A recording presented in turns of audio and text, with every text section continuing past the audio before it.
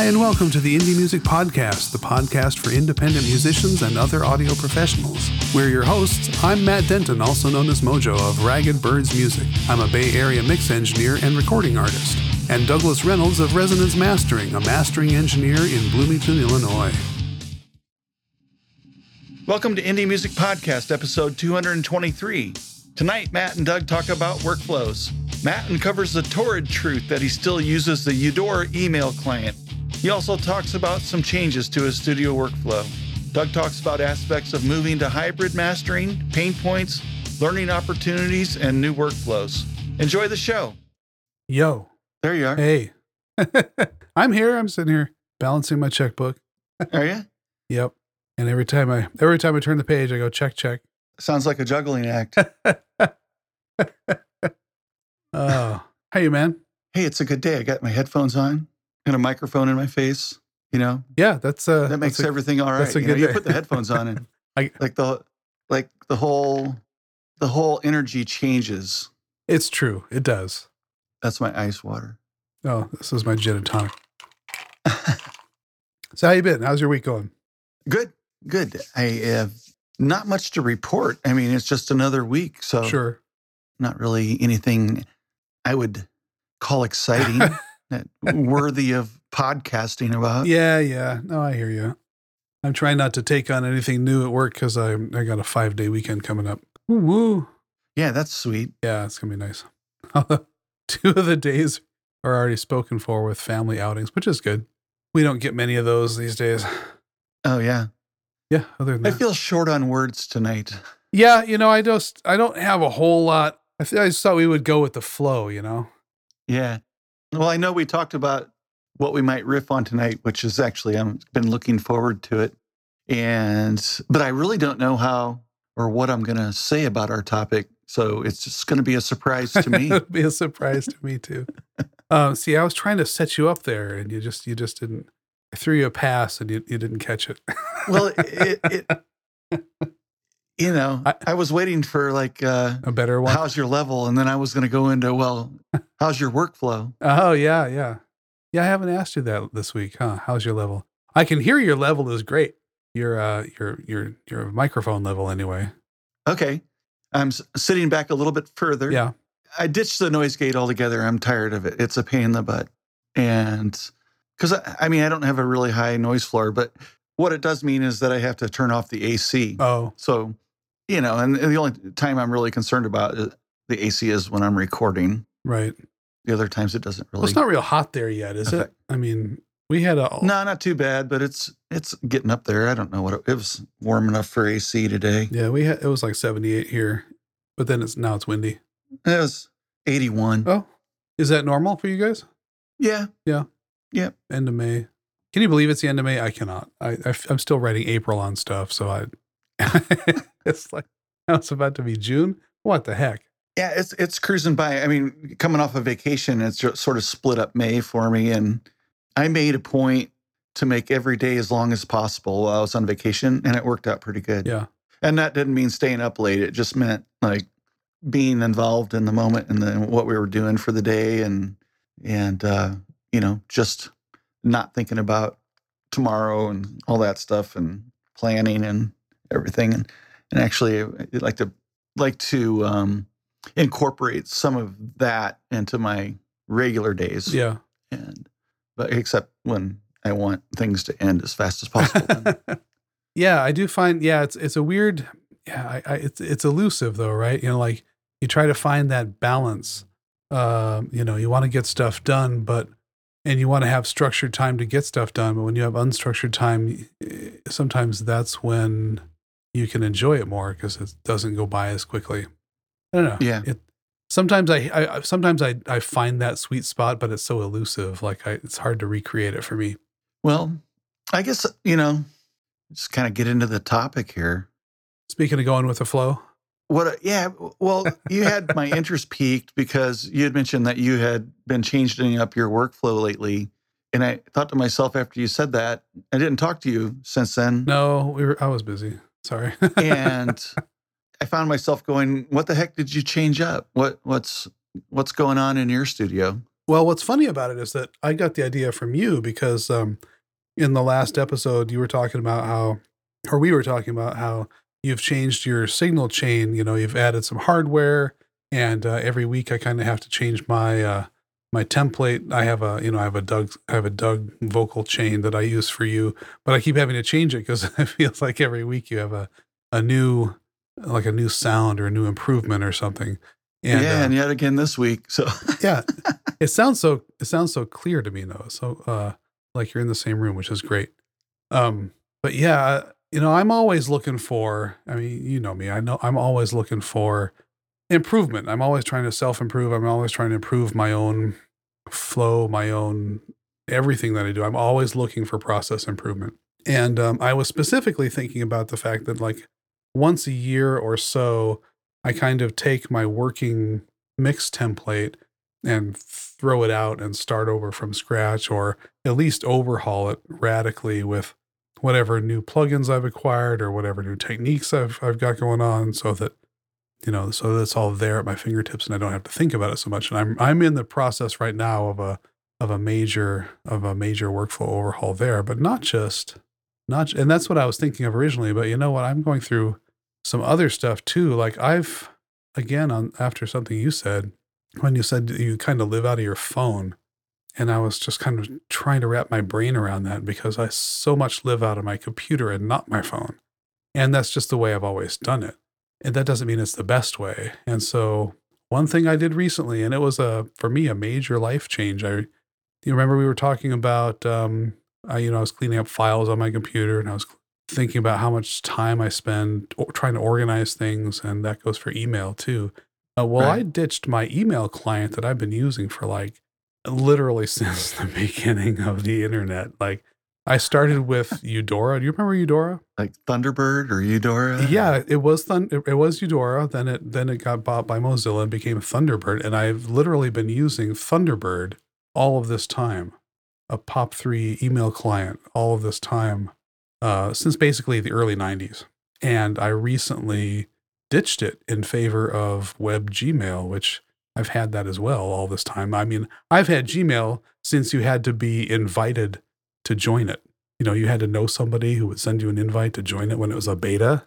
I've had Gmail that long, but I've never switched to webmail. It's not that I'm like a late adopter of everything. I just like to, I have a flow, and I go with the flow until the flow doesn't work for me anymore, right? Or until I find something. And there's like here's what I find. When you know that there's something better, it still has to be better enough that there's a transition cost. How much better is it? Is it 10% better? Well, then it's not worth shaking up my entire workflow for. Is it 30% better? Well, that might be. So there's that trade-off. But I did finally decide. You're laughing, but I did finally decide that this is something that I do. So it's a big deal for me. So I'm like still trying to figure out how to organize one of the things that I spend most of my time on, which is email. I see. It's a big deal. It's a life change for me. Email is such a pain in the butt, and the vast majority of stuff that I receive, well, like I use email accounts in a utilitarian way. Yeah. And so I have the email account that I expect to get a bunch of junk, and I use it for signing up to most websites and stuff like that. And I have a personal email that I use with friends and family, and some other stuff, where it's like of interest to me personally, that type of stuff. Cool guitar instruction stuff, sites or whatever like that, that I'm not worried about getting spammed or stuff. And then I have my business accounts, and I use Google for all of that. So I have the Google for Business as well as just regular Gmail accounts, like run-of-the-mill, regular accounts. Right. And so I use the Gmail app on my phone, so I don't have to go to the web. And then I have all those accounts. And the Gmail app does a really good job of making sure that when you're replying to an email, you're replying from the account that the original was sent to, which was a big problem for me for a long time. Sure. Using email clients where you'd have multiple accounts on there, and reply to an email and it's from the wrong email Right. address, Yeah. which some cases, that I really wanted to use that junk email for that reply, and I sent out my business email by accident. Yeah, that can be tricky. But they're all Gmail addresses, so that they all come to the same Yeah, app? well, my Gmail for business is my own domain that's using Gmail servers. Got it. But that works with the Gmail app because it's the same, Yeah. And so, it's all my emails in the Gmail app on my phone for everything. Yeah, my business email is actually a forwarder from my domain account, and then it just forwards to my Gmail. Yeah, I mean, I managed my own email for a long time. I set up and ran my own email server on a CentOS box on cloud, and what a pain and dealing with spam and security and everything else. I know. It's not worth it. I spent a decade as an email administrator running SendMail and all that anti-spam stuff. And oh my God, yeah, I'm so glad to not do that. But I'm glad that I still know how. It's still, peripherally part of my job, tangentially. But yeah, so that's a life work. So tell me more about your template stuff, because I don't do like an annual thing. My template is a series of plugins, which includes my my insert, which is how I route out to my hardware. Mm-hmm. And when I create a new session, I have a template that has all the stuff that I like to use. I don't always use everything in it, and it just comes in with everything disabled. Right. And then I start from there, and I just, that way I just don't have to like go find stuff and add it into the session, so I just have everything there already. Yeah. And, when new things come up or whatever, and I like them, then I just pull them in, and next time I create a new session, before I do anything else, I save it and I overwrite my existing template with the new stuff that I like. Mm-hmm. And I just continually modifying that as needed. Right. Yeah, I more or less do that. Yeah, so I don't really have an annual review type of thing that I do or anything like that. That sounds kind of like my mastering template. What I've learned to do is I have multiple chains. I think I've talked about this before. I have my regular, track, and then I send it out. I always send out through a plug-in 2-bus, whether I'm mixing or mastering. That way I can have anything that I want to go straight out to 1-2, not go through the signal chain. And so what I've decided to do for my mastering is I have multiple kind of out buses to choose from with different signal chains on them, and then I just pick the one according to program material. And every once in a while, I get enough new stuff that I will just create a new chain. I leave the old ones there to choose from, but that's more straightforward. I'm thinking more of my mixing scenario where I have a lot of sub buses and routing. And last summer, I experimented with a Michael Brauer style sub routing that was marginally successful. It was a little overcomplicated, but it was a good idea. And then I kind of took ideas from that and turned it into more or less what I have now. But I'm kind of overhauling the plugins that I use and ditching the ones that I never use and sticking with new ones that I like a lot. And it's a process. So I've been doing a lot of practice mixes and masters lately just to kind of get used to the new plugins, the new workflow. Using a lot of Slate stuff right now. It's kind of cool. It keeps things fresh. It keeps me feeling like I'm on that exciting learning curve rather than in the doldrums, wondering if things could be better. Like I'm in that learning curve space where I'm like knowing things are getting better, but maybe not. They're not fully honed yet. So it's kind of like a mental muscle memory that you have to develop. You know what I mean? So I forgot to say I had fun with your little challenge from last time. I know it was kind of a joke, but I did it anyway because I said I would. Oh, you did it? Yeah, I put it at the end of the episode. It's kind of funny. I kind of did it as a joke, even though So did you? You'll see. So did you like grab pieces from Yeah, I grabbed this. I found the same words and I just spliced them in and level matched them. They don't sound exactly like. I can't wait It's to almost hear it. like it's a little tongue in cheek. Like you'll notice that it's not the same, but it's in the same spot. So it's kind of like one of those bad dubbings, but not really. Did you put that The link continuity up is there, but you could tell. yet? Is that link up to listen to yet? Is it? Yeah, it's in the. It's Is it? it's Okay. uploaded in Amazon. Cool. Okay. Yeah, I got to go check it out. I haven't had a chance to review it yet. Oh yeah. Let me know if I need to rebounce.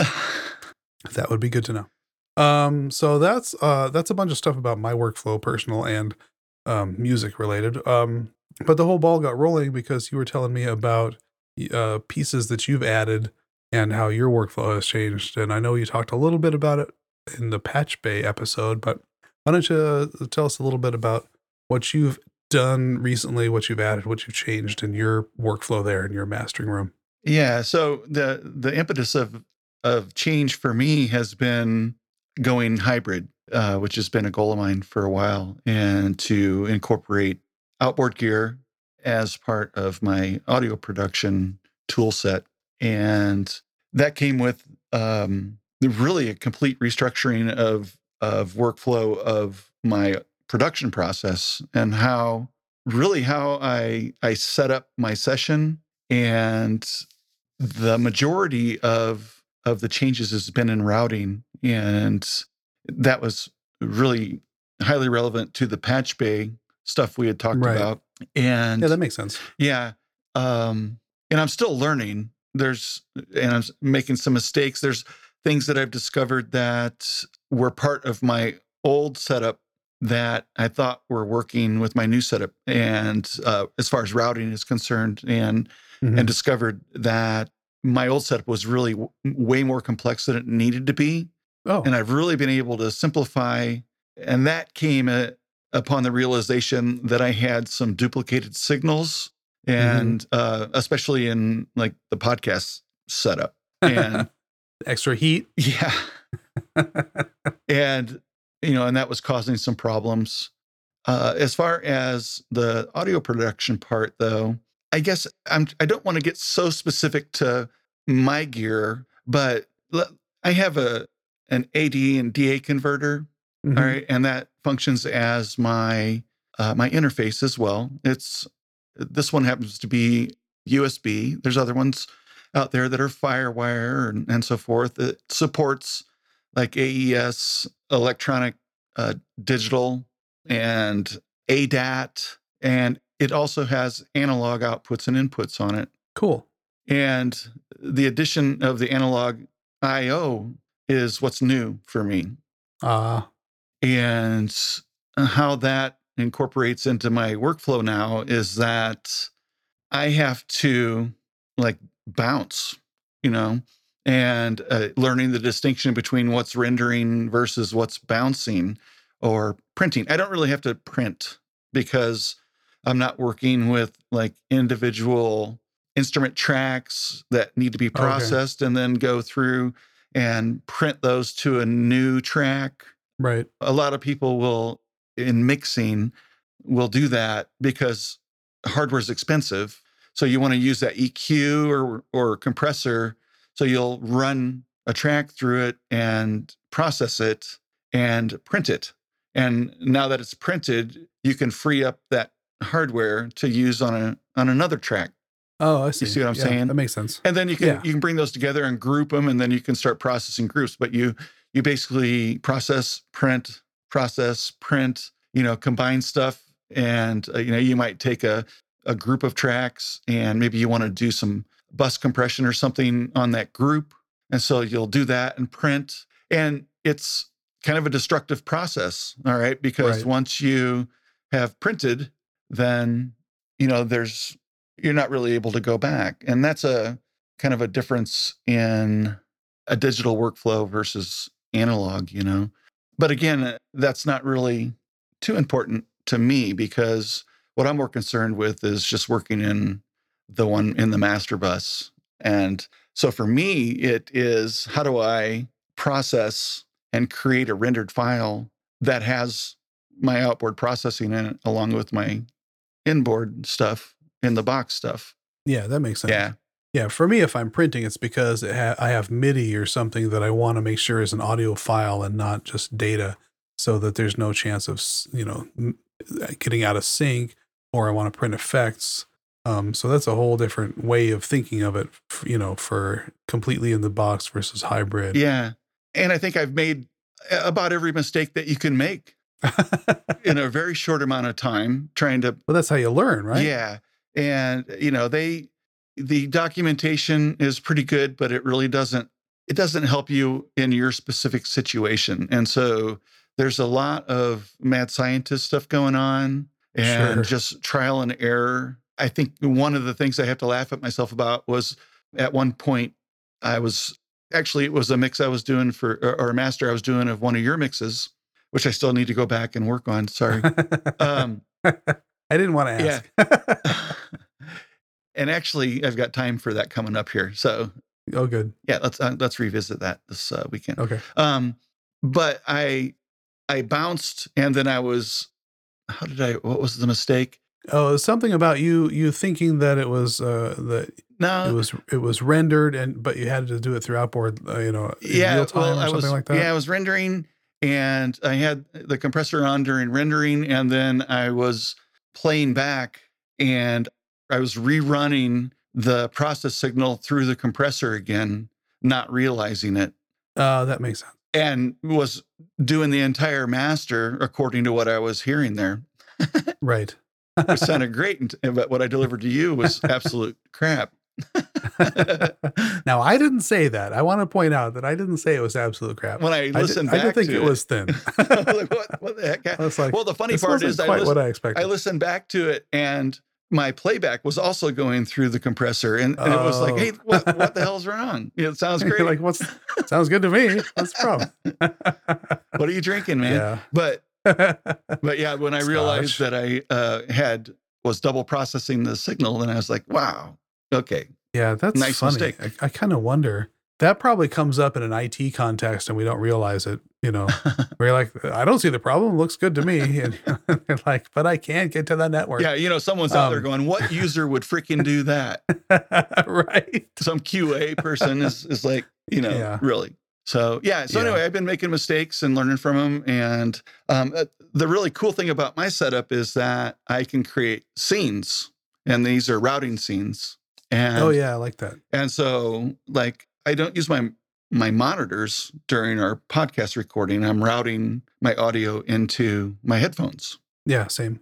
And during mastering, I am wanting to route out to my outboard gear. And so I have a mastering scene. And in my bouncing scene, as a result of my experience of double processing, I created a bounce scene, which does not run back through the processing. It runs directly out to monitoring, so that when I'm reviewing my bounces, not during bouncing, I do my bounces in my mastering scene, because then I bounce those in real time through the processor, and it records. It's basically recording the session as I want it to into a WAV file or whatever. And then my bounce scene is when I'm playing back my bounce, which then no longer routes to my outboard gear, and it routes directly to my monitoring. And I can just switch scenes like half a second, just click on the scene, and it does all the internal routing for me. Yeah, that sounds a lot like one of those digital pedal boards where you can just preset different pedal setups and then switch between them. Yep, it's a really good analogy to that. And like I was talking about the ES8, my Boss pedal switcher that I have, I think in the Patch Bay episode, and that is basically the functionality that's happening is you're able to pick and choose what all your routing is. Now, I'm still working on some things. I use an insert plugin, and that's just a stock hardware interface plugin in my DAW. Okay. However, I'm discovering that may not be needed because I can route via channels directly. So if I'm routing like USB 1 and 2, then I can send that 1 and 2 out if I want to processing. Or as I'm using it with my insert plugin, I don't want 1 and 2 because I'm using 1 and 2 for monitoring And so I want monitoring to be after processing. And if I send monitoring to the monitors that I'm getting, and I'm also sending the same channels to the outboard, then I've got a wet signal and a dry signal, and I'm not listening. I'm listening to a dry signal. So if I go outboard like channels 3 and 4 and return on 5 and 6, and then output to monitoring after that to 1 and 2, then I'm hearing my wet signal. So this has been a process of just experimenting what happens. And I'll tell you what, with the compressor, it's one of the it would be a lot better to do this kind of thing with like a flanger or something so you can hear it, Oh, so that was obvious. Yeah, because but you can do it with the compressor, just like crank the threshold down and compress the crap out of it so that it's obvious. If you're just trying to figure this stuff out in subtle compression, trying to hear that. Which, by the way, is a great way to learn how to use a compressor. Oh, yeah. To just crank the knobs all the way and see what it does. And then... Well, that's how I set up my compressor for a session is I will set the attack and ratio of what I think it should be. And that's, how do you get there? Well, you get to that point by messing with the compressor. But so I've messed with my compressor enough that I know what kind of ratio and attack that I want for what I'm doing. But then I'll take the threshold and hit the floor with a threshold because it's so exaggerated then, and turn up the makeup gain so I can hear it. All right. And then I can tweak my attack and ratio and release based on that over exaggerated compression that I'm hearing. Right. And then back down the threshold and adjust the makeup gain to where it needs to be. And that works really well. And the reason it does is because that exaggerated compression allows you to hear the changes better to your attack ratio and release.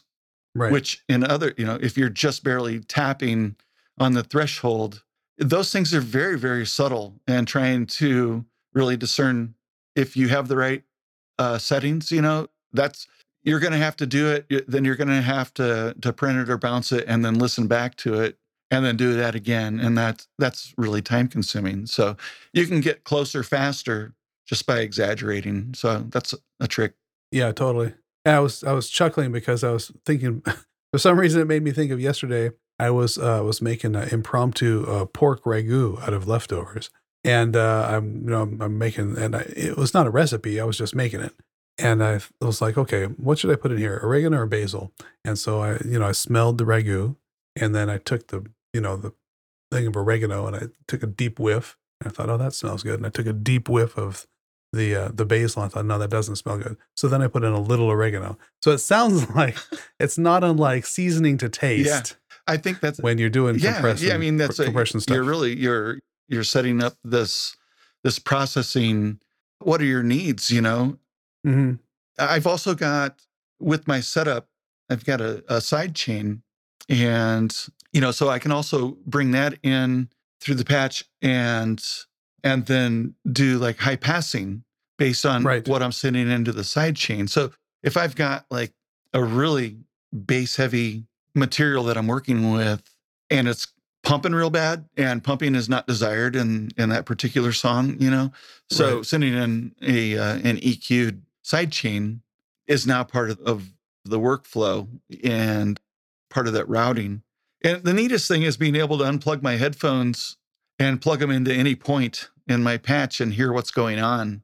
Oh, that is cool. If I want to catch something before outboard processing, what's coming out of my DAW, I can do that. And then I can patch in, after compression or something like that and compare it. And with a switch of about really just about as fast as I can switch on my monitors, Yeah. And so it's really been, there's so much good about it. It's just been a challenge to get there. But now that it's... so I have two questions. Yeah. One is, this sounds like something that would make you need to like really sit down and diagram this out, like either in a spreadsheet or literally make a drawing or some color-coded something. Say, okay, this is what I got. This is how things talk to each other. Yeah. These are some scenarios. That sounds like something you need to do. So, well, I've got, as far as the patch bay and the physical connections are concerned, I have a spreadsheet, and it's all laid out in a spreadsheet. And then I don't have diagrams for impromptu things. Like if I want to do some custom routing for something, whatever, Yeah. then that's just me on the spur of a moment grabbing a patch cable and changing the actual physical analog routing stuff. Right. The digital routing is still all occurring in the IO assignments for, channels and things like that in the DAW. Okay. Oh, okay. Yeah. And then I also have the ADDA internal routing, and that's all set up on a matrix, and it's a touchscreen display. So I just go to the touchscreen and see what my settings are there and if I have questions on it. But really, that's what my scenes are about. I've done that work and I've created my scenes, and I don't have to, unless I make changes to something, physical, remove or add hardware or something. There's really nothing to update there once I get it set up the way that I want to. So now I can just go back to my matrix and look at that on the display of the AD and DA converter. Yeah. So here's the burning question. This is the one that I had, and I almost brought it up when we talked about pedal boards briefly. Knowing that you had wanted a hybrid setup all along or for some time, did you have, this would be my thing. Do you have a list, like I need this and that, and then I'm done? Or is it kind of like, guitar pedals where you're like, oh, I need a flanger. Oh, I need a delay. Oh, I like this delay better. Oh, this, you know what I mean? Yeah. Do you have a list that goes, okay, I need like an LA2A style compressor. I need a Pultec style EQ, and I need an 1176 style compressor and then an AD converter, and then I'm good. Or, I started out. Is it kind of feels like a slippery slope? Nothing's going to happen without that. Yeah, and you've got to have that, and that's, in my opinion, your centerpiece. It's the most important part of going back and forth between the analog and digital domains. Yeah, totally agree. So don't skimp in that area. Everything else, every plugin that I own is a simulation of what I want to have. So my list is actually long in my mastering template. So you need a couple of LA2As, a couple of 1176. Well, I'm not two really black, two blue. Yeah, that's okay. A Fairchild. I'm more like Alicia, or is it Elysia? And I'm really liking the Tegler audio manufacturer stuff. And there is, I think my next hardware acquisition will be the TK Audio Tikalizer 2, or it's going to be the SSL Fusion. And I'm not decided on which one. One of them's for color, which is the SSL Fusion. Right. And the other one is for parametric EQ and mid-side control and things like that. And I need to figure out which one is going to be more important to me first. I noticed you said first. Yeah, that stuff doesn't, for me, it doesn't happen all at the same time. So it's going to, and there's a big gap in between each one. Yeah. Yeah, I could see you just like get money in, set some aside, get some money in, get some aside, and, start building your little capital expenses. Yeah, my goal is to fill up my rack and then have the need to upgrade to a mastering desk with rack space in it. You're going to build it yourself? I'm going to use the frame of my existing desk and build a console top for it with all the rack space in it. So that's my plan. I like my desk. So I like my desk frame and stuff. So I want to figure out how to use it. Although it has a drawer, and I'll probably lose the drawer, and that drawer is part of my workflow. It's where it's where things that are causing messes on Anywhere go. Yeah. So that means I'll have to clean my drawer. You can always get like one of those rolling drawers, and then it has a little surface on top. Yeah. So right now, it's not optimum for me to turn and make adjustments and then turn back. So I find myself in weird postures sometimes. That's So not like, always great. got my head in the center position, but I'm like reaching, and everything's on my left here. That is causing, I would much rather be able to stay in the stereo field and make changes without my head moving. And really, I mean, that's for practical purposes of being able to make changes without moving back and forth in and out of the stereo field. And Yeah, that makes sense. because you can hear the changes better, you're in real time with it. And even having that 1 second pause in between where you get out of the stereo field, you make a change and come back in, that's a distraction. Well, yeah, if it's a subtle change, you may not even hear the difference. Yeah, that type of if you thing. go away and come back, even if it's short. Yeah. Yeah, I can see that. So I'll usually like make the change, come back and listen, then come back and put it back where it was, and then keep my hand on it so I don't have to look at it. And then make the change while my head is, because I can reach it without pulling my head out of the stereo field. I just can't see it without turning my head to look at it. Yeah, that sounds like an opportunity to improve your workflow. Yeah. Yep. I think it is. It is. And that comes with the cost of and time of building a desk. I've called around. COVID has put up some roadblocks for that, for Sure. things that I'm interested in that I can't get, because one of the desks that I'd like to get is, where is it? It's like out of New Zealand or something like that. And they can't get it to the United States right now. That makes sense. Well, I just came up with a parting tip, and the parting tip is if you're looking to improve your workflow, regardless of what we're talking about, if it's your mixing, your mastering, your life, take a step back and figure out what your friction points are, and then ask yourself, what can I do to reduce friction in this area?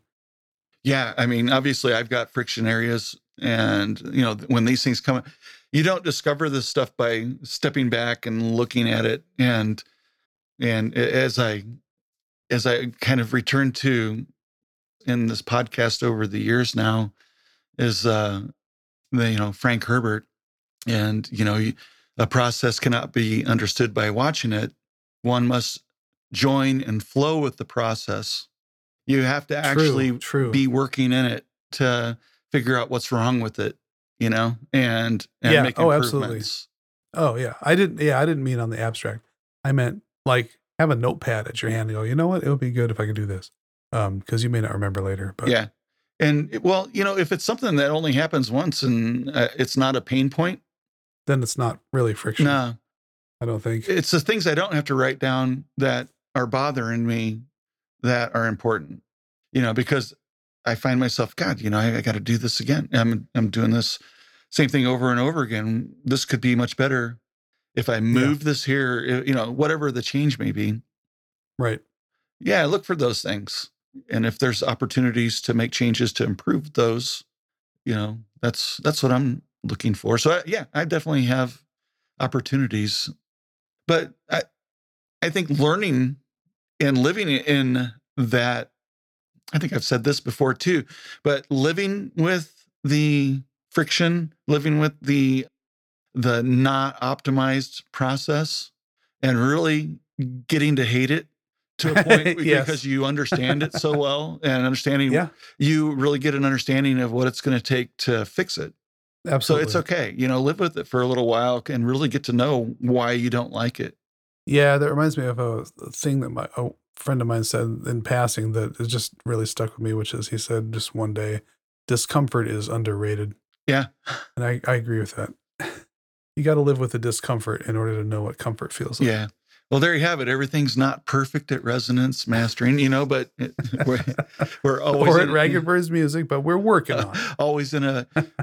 There's always room for improvement. I don't think it ever gets perfect. And, I think it's the beauty of working in audio and with music is it's always new. There's always things to do.